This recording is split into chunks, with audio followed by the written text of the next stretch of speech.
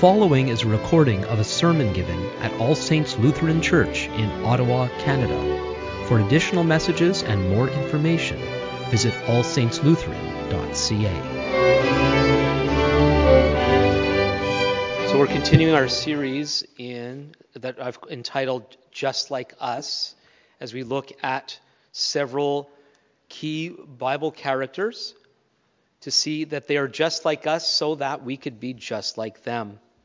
I've mentioned more than once that they're not like, each one of these are not like us in every way, because all of them, like all of us, have different personalities, different talents, different gifts, different weaknesses. But there are ways that we're all the same as human beings. And so this week we're looking at Paul, who is one of there's more about him in the Bible than many other characters. We also have so much of his own writings, as about a third of the New Testament are letters by Paul, as well as we have what's said about him and his adventures in the book of Acts. He was born in Tarsus, which is in modern-day Turkey, and he was born into a very strict religious family. Not all Jewish people of the first century, just like the Jewish people worldwide today, were not all very religious. Some were more, some were less. It was quite pretty mixed. But he was part of this sect that we think we know a lot about, because they're mentioned so much in the New Testament, but actually from my understanding, we don't really know as much about them as we think we do. He was part of the religious, usually referred to as a religious party, called the Pharisees. And the Pharisees believed that the oppressed plight of the Jewish people, we've referenced this more than once this morning, was due to a lackadaisical approach to the Torah, the books of Moses and God's regulations there. And they believed that if the Jewish people would just get with it and do the things that God had called us to do, then everything would be better. In fact, it would bring the Messiah and would release the Jewish people from the oppression of the Romans. And so they would teach people to follow the books of Moses, the law of Moses, in the way that they understood it, and that would speed up the redemption of the Messiah and the inauguration of the world to come, the resurrection of the dead and all that. Paul and his family were quite unusual. I'm not too sure how unusual, in that not only were they strict in their religious observance as Pharisees, but they were also Roman citizens. We don't know how his family became Roman citizens. Not all, it was different there compared to Canada today. If a baby is born in Canada, it's given automatic citizenship. But it's not like that everywhere in the world, and it wasn't like that in the Roman Empire. People became citizens through a variety of ways. My understanding is if your parents had become Roman citizens, then if you're born into that family, then you would be a Roman citizen, and that's what happened with Paul. And so he was both a Pharisee, and I should mention that he was a Pharisee until the day he died. When he's before the religious council in Jerusalem, he refers to himself as a Pharisee. The Pharisees, their understanding of God was more or less the same understanding of God that Jesus had. The Sadducees, another group, they were the priestly class. They rejected most of the Bible, what we would call the Old Testament. They rejected most of it as inspired. They only believed the 5 books of Moses were the inspired word of God. But the Pharisees, like Paul, like Jesus, believed that the whole Old Testament as we have it today was truly God's word. They also were one of the only ones, the Pharisees that is, like Paul, and then like Jesus, believed in the resurrection of the dead and everlasting life. It's one of the reasons why when Paul was on trial before the council had both Sadducees and Pharisees in it. He proclaimed himself as a Pharisee who was standing on trial for the resurrection of the dead. And in some ways, the resurrection of Jesus for Paul was an affirmation of his understanding of the Jewish religion and of the Scriptures. His encounter with Jesus on the Damascus Road changed many things about his viewpoint of God and his word and of life, but it also affirmed other aspects that had been held dear by him and his family and other Pharisees up to that point. The reason why Paul was so passionate about trying to stamp out this early movement of Jewish people following the supposed Messiah, Jesus, or Yeshua of Nazareth, he sought to stamp it out because he saw what they were doing as undermining that which they thought was the pure belief in God and his word. Early on in the proclamation of the good news through Jesus, there was this impression being given that they were speaking against the temple. And in Paul's mind, that would be treasonous. They weren't really speaking against the temple. Yes, they were speaking against the corruption of the temple and of the Sadducees in particular. That's something that Jesus made loud and clear. We talked about that quite a bit when I did my series in Mark last year. But the Pharisees understood that the Sadducees had been corrupt, but they didn't believe that the temple would be destroyed. And so Jesus' prophecy about the destruction of the temple, which his followers believed, which also led to an understanding that God didn't dwell in the temple. God wanted to dwell in human hearts. The Sadducees and the Pharisees, including Paul, would see that as treasonous. And so that movement had to be stamped out. We're first introduced to Paul in Acts chapter 7, end of chapter 7, beginning of Acts chapter 8, when he was a supporting bystander when Stephen, who they believed had spoken against the temple, had been stoned. And so following that, he began to drag members of this new movement, dragging them, he was going from house to house, actually dragging them to prison. Something else that I need to say at this point, when we picture what was going on with this Saul of Tarsus beginning to persecute bitterly the early believers, this was not a clash between Jews and Christians. That's very often the way it's pictured for us. It was actually an internal Jewish matter. What was going on in Saul's day was more like the Reformation, where there was God was, how do I put it? This was God's movement in the people of Israel still are the people of God, called to serve him, given his word. And then as the centuries develop and the nations are being ingathered because of what the Messiah has done for the world, and we have the emergence of the institutionalized church, much of it in Luther's day was quite corrupt, and yet there were true believers, people who had been seeking to bring about needed change, a call back to the Scripture. And so Luther begins to call for a restoration of the pure nature of the gospel. And what the early believers were all about, they were taught the true way of God by Jesus. And Paul, of course, first rejected that notion until he met Jesus on the Damascus Road and saw that what these other Jewish people were doing in proclaiming that Jesus was the Messiah, they were actually correct. And they were the ones that were leading what we might call a revival, a Holy Spirit revival in the name of Jesus. But this was all happening within the Jewish family, so to speak. similar to what Luther was doing in speaking to the Christian family about the right and true way of God. And so people often talk about how Saul the Pharisee was converted by the Lord Jesus and became Paul the Apostle.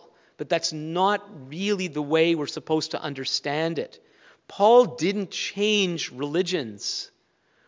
Paul was born a Jewish man among Jewish people.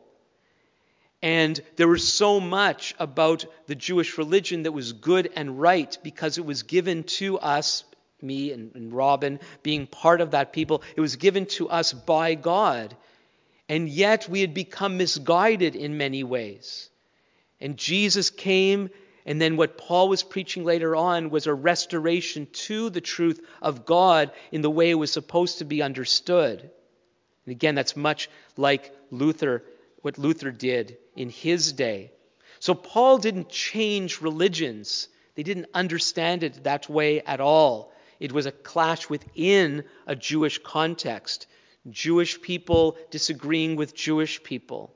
And eventually, and especially through Paul, he became the champion of the integration of the nations in God's plan and purposes.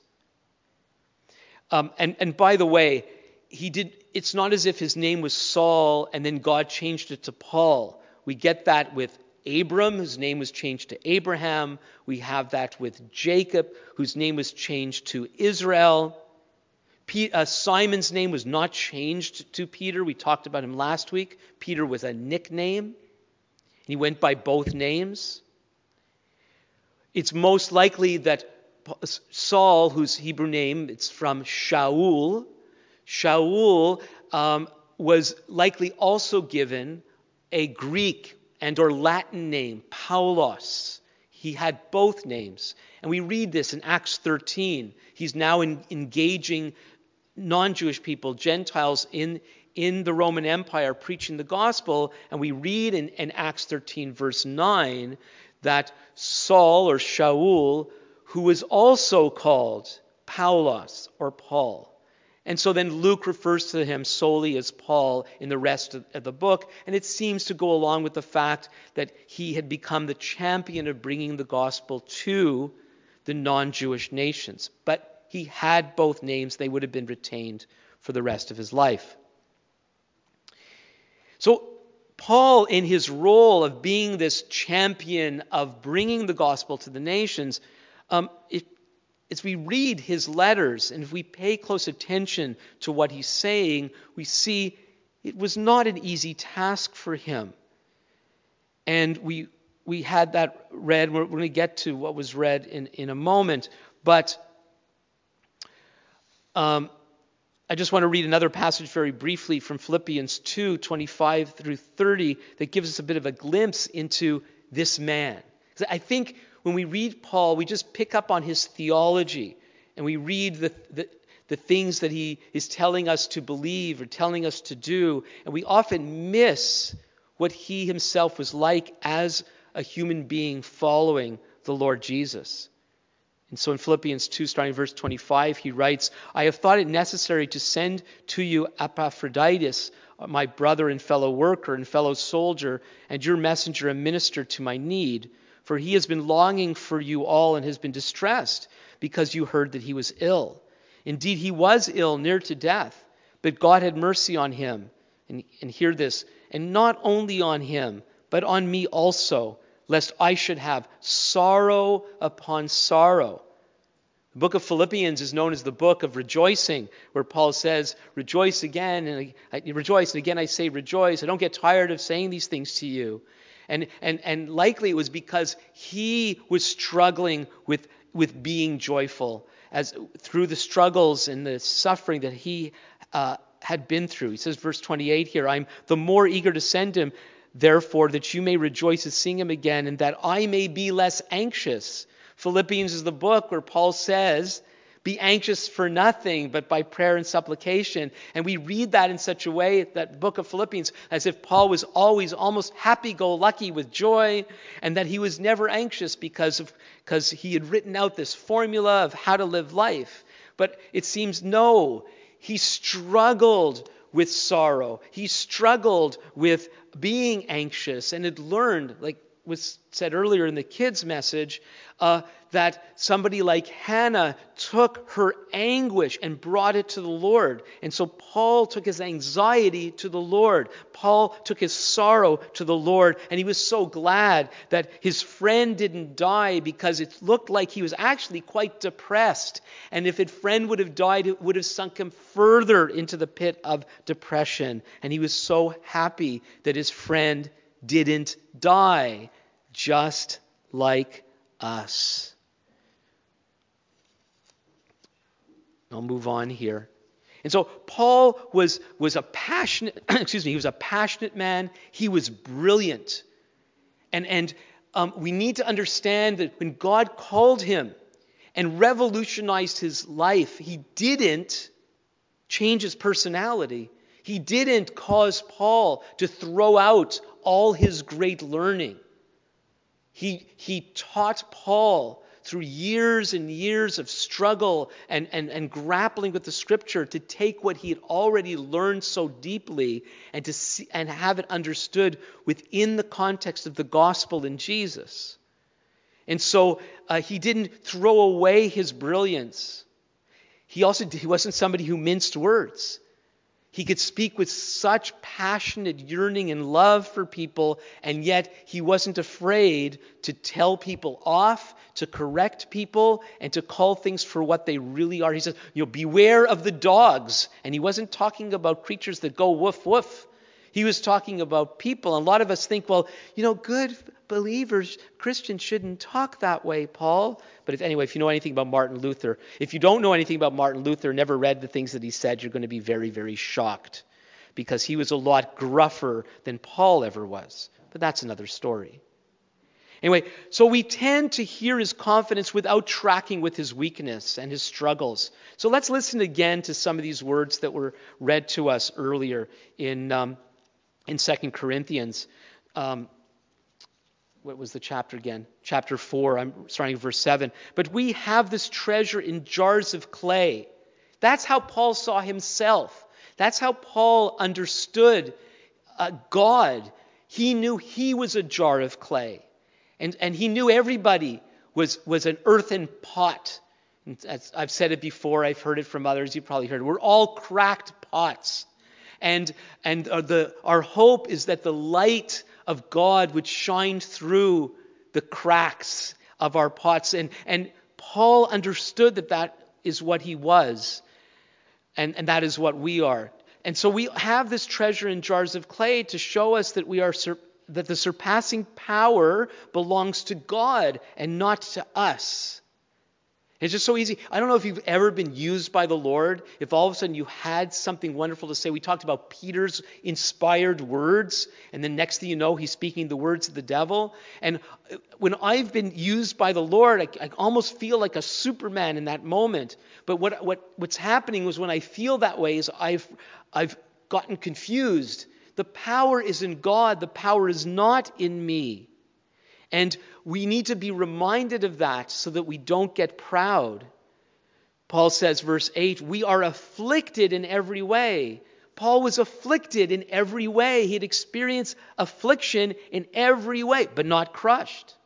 Perplexed, but not driven to despair. Persecuted. Now, some of us maybe have experienced persecution. Maybe somebody has lost a job or lost a friend. When Paul's talking about persecution, it's a lot more than that. Because we can go to another passage that talks about the lashes that he experienced and the imprisonments and so on. So he's able to say, persecuted but not forsaken. Somehow, in his utter loneliness in a dungeon, a stinky, disgusting dungeon, he had learned that God was with him. But he was with him in the stinky place. Struck down, but not destroyed. He'd been literally struck down. He says, always carrying in the body the death of Jesus, so that the life of Jesus may also be manifested in our bodies.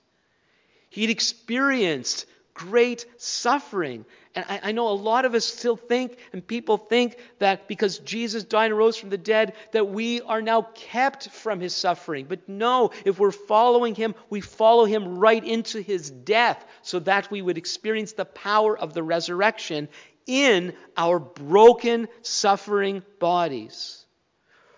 For we who live are always being given over to death for Jesus' sake, so that the life of Jesus may also be manifested in our mortal flesh. But wait, think about this. Think about the fact that Paul is saying that we, meaning the people he knows, and he's believing it's the people that he's writing to, are caring about Jesus' death, feeling it in their bodies, so that the life of Jesus may also be manifested in our mortal flesh. That means flesh that dies. And so there's this both and thing tension going on, where life is hard, life is difficult, life is painful, and yet the power and life and the glory of God is shining out of those people at the same time. It says, so death is at work in us, but life in you. And by that he's meaning what we're doing and being willing to do whatever it takes for this wonderful, life-giving message to be proclaimed. We're willing to suffer as if we're going through a death-like experience so that life might come to you. Do you hear the tension in these words? Do you hear the both and? And so I want to come back. It's one of my favorite little sections in the entire Bible that Paul, the great scholar, who didn't give up, as I said, his scholarly brilliance for the gospel, but it was transformed for the gospel. We rely on so much of his words to understand what it is we really believe. And yet he says that he was perplexed. Paul was perplexed. What do you do? What am I supposed to do? It's like this, but it's like that. It's like this and that. I'm not too sure. What am I supposed? It's like this. I'm feeling this way, but I'm supposed to do this, but I did that, and that went wrong, and that this was right. And I tried that, and I thought I was blowing it, but it worked out well. And then when it worked out well, then I did something really stupid, and I got in trouble, but then God used it anyway. What in the world's going on? I don't understand. Paul's saying, I don't understand. And so many of us think that Christianity is a list of things that we say, I understand this, understand. Oh, those people, they don't understand. And that church over there, they don't understand it like we understand it. If only they understood it, then everything would be okay. The church would be united because we'd all understand the same thing. Get with it. Read the list, check off the boxes, sign your name, all good. How about the piece of paper that says, I am confused because I follow Jesus. I can admit that I don't have all the answers. Sometimes I feel like I'm crawling on the ground begging for crumbs that are falling from the master's table. Isn't that the person that gets rewarded? Not the person that sits at the head of the table with a big feast. I know, God feeds me with his glorious feast because I know him and I've checked off all the right boxes. No. God, I don't know what to do. Look at this. This COVID thing has been driving me crazy. The government is trying to take over our lives, but at the same time, we want to be good, obedient children of God. We don't want to be rebellious. We don't want to slander our leaders, but they're also trying to take over our lives. In some parts of the country, they've come into people's homes. They put a pastor in Alberta in maximum security prison because he wouldn't promise to lead his people the way he believed God wanted him to lead. Oh, no, but he was doing the wrong thing. He's not following the health guidelines. But don't you know it's actually unconstitutional what the government's trying to do? And we're a democratic society. What happened to that? Who's got this figured out? I know the answer. No one except God. And we crawl our way. God, would you help us? Help me today know what to do. I don't know if I should do this. Is it right? And then God doesn't answer that prayer. Should we step out? Maybe do something a little risky? Oh no, I got into trouble again. But God forgives us. This is not, the life of a believer is not designed to be neat and tidy. Paul's life shows us the messiness of the life of the believer. I would never say, just go and do whatever, just act foolishly and just trust God. No. And that's part of the reason why this is difficult. It's incumbent upon us to understand what God is saying to us today. Look at our struggling church. The one thing I know that's totally clear to me is the same old is not what we're supposed to do. We are been placed in this incredible section of the capital city of Canada. And around us, we're seeing how this little piece of land is being set up as a center where people are going to be passing by way more than ever before. And we have the opportunity to be a shining light in this dark place. And so are we just going to do the same thing that we've always done before and just watch what's going to happen? Or are we going to be like Hannah? God, we haven't had children here in a long time. And I'm not talking about the physical ones. Where are the new little spiritual babies that every healthy church is supposed to have? We're barren. We're barren, like Hannah was. And maybe like Hannah, there are people mocking us. And the mocking that was happening to Hannah drove her to seek the Lord. And then she said, if you would bless me by giving me a child, it belongs to you, Lord, completely dedicated to you. And if we don't rededicate our lives to Him, we're just wasting our time. But if we go forward in God and the things that He has for us, it's not going to be neat and tidy. It's going to be hard. It's going to be risky. It's going to be different. It's going to be uncomfortable. But my longing is that what it is it's God who is leading us. And so it's okay to struggle. It's okay to question. It's okay to struggle with doubts. It's okay to wonder where God is. Paul, who understood the struggle so well, was able. I'm just going to read this. Maybe I'll make a tiny comment, and then I'm going to pray. So Paul's 2 Timothy is his last letter. He knows he's soon going to die.